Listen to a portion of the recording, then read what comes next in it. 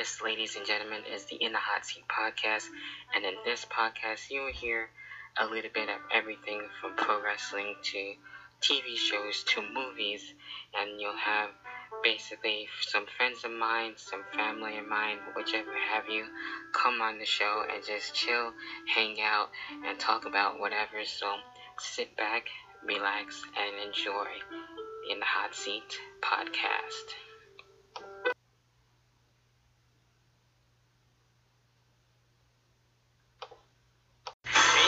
Heavyweight, the best professional wrestling discussion on the internet.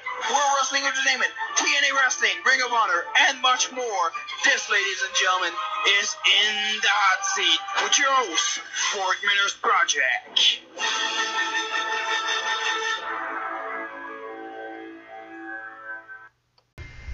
Alright, so it looks like I am live. I'm checking everything to make sure, and this will be the next episode for the In the Hot Seat podcast. This should be episode number 3 for everybody else, and I should be live not just on YouTube but on Twitch, Mixer, and all that good stuff. And for this episode, we'll be talking about the best from last night's WWE Backlash, and it looks like I am live as well for YouTube and everything, so hopefully, let me check the audio real quick. Alright, so the audio seems to be working just fine. That's good. Still trying to get used to OBS and everything and how it works. It's been pretty fun actually, trying to get used to it and setting things up and messing around with it. And I'm actually going to be doing this just regular audio style, of course, for the podcast as well, on Anchor and Spotify, and looking to be on other platforms really soon, so be on the lookout for that as well. So as always, I am looking to be talking about what I thought of the matches first, and maybe mixing a few other things. I know last week's podcast was pretty short on that. Well, the last time anyway, not just last week's, but for the last show. And gonna get right down into it, and we only had one kickoff match for Backlash, and that was with Apollo Crews and Andrade, basically continuing things for the United States Championship. And Apollo Crews with this push and everything has been really cool. I've been enjoying it, and it's well deserved. I like his entrance music. He changed that up as well, so that's been, actually worth the listen. And with that being said, of course, he was able to actually have Kevin Owens actually evening the odds here, and of course Andrade having Angel Garza and Zelina Vega with him, and at least they've been able to work things out lately. They haven't really been arguing as much and everything since they had Austin Theory with them for a while, so they seem to be, getting back in pace and everything. But Kevin Owens evening the odds and taking out Angel Garza as well, and Andrade actually not being able to win here, and Apollo Crews actually winning and keeping the United States Championship, which is rightfully so, and that's been, well worth it too. So happy Apollo Crews was able to keep the United States Championship there. Then, not in any particular order really of what else happened with Backlash.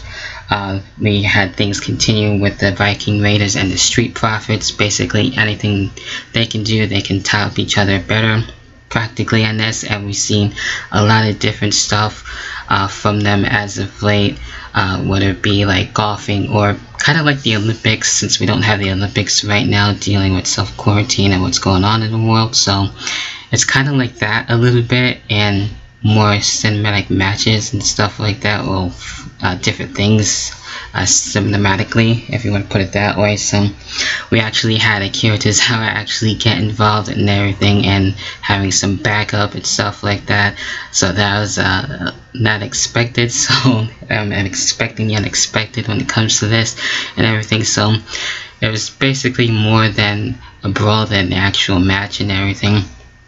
So I'm sure this will actually be continuing to see what else they can actually do next, who else is going to get involved in everything, so we'll see what happens with that.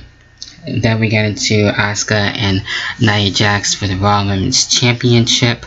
And with this one, and I didn't really actually care for the ending. It was going fine for what it was and everything. Of course, Nia Jax looking to be Raw Women's Champion for the first time in quite a while, but that wasn't the case. Asuka was able to win basically via countout. Didn't really care for that. I don't really like countouts on pay-per-views. Doesn't really make too much sense, but I guess I can see why. But it is what it is when it comes to that. Also, where we had the Women's Tag Team Championships on the line, we had a triple threat match where we had Alexa Bliss and as well Nikki Cross and the Iconics, and of course Bayley and Sasha on this one.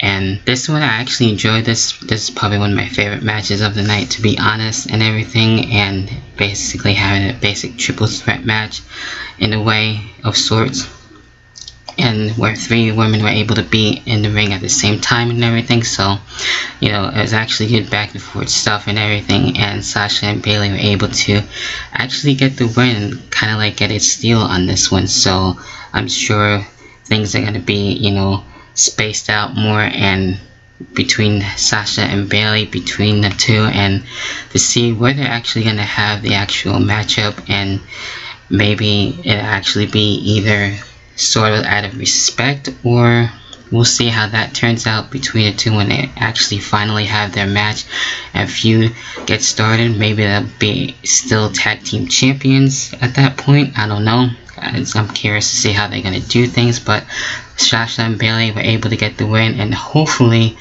we will get to see other women's tag teams out of this and see more out of the women's tag team championships, because it's been a long time coming.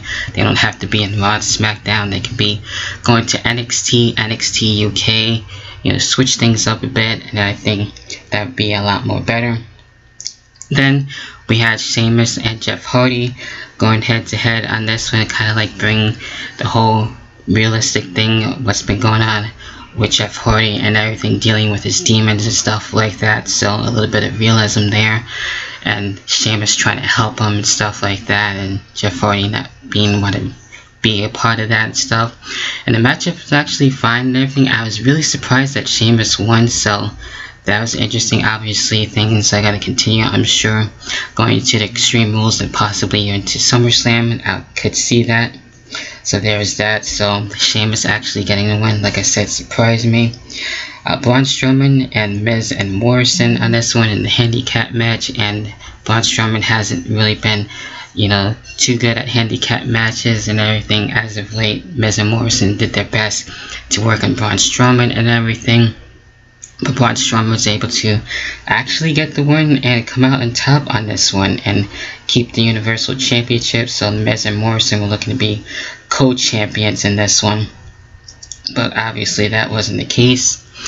Then where we had Bobby Lashley going head to head with Drew McIntyre, first time basically these two facing since Impact Wrestling. So I remember their feud back then, and they actually had some good matches and everything. And this one, you know, it's actually going to fight for what it was. We had MVP out there, then eventually Lana having enough and not wanting to stay backstage anymore, just wanting to help out, and actually costing Bobby Lashley the match, and Drew McIntyre actually retaining. So wonder where this is going to go. I'm probably sure we'll probably see a match at Extreme Rules. Could see that and have it continue there. Maybe Lana and MVP try in some way, somehow work things out. I don't know. We'll see if that ever actually gets to happen. Unless Lana goes out on her own, finds someone else to really work with and stuff like that, or go back in the ring. We'll see what happens there.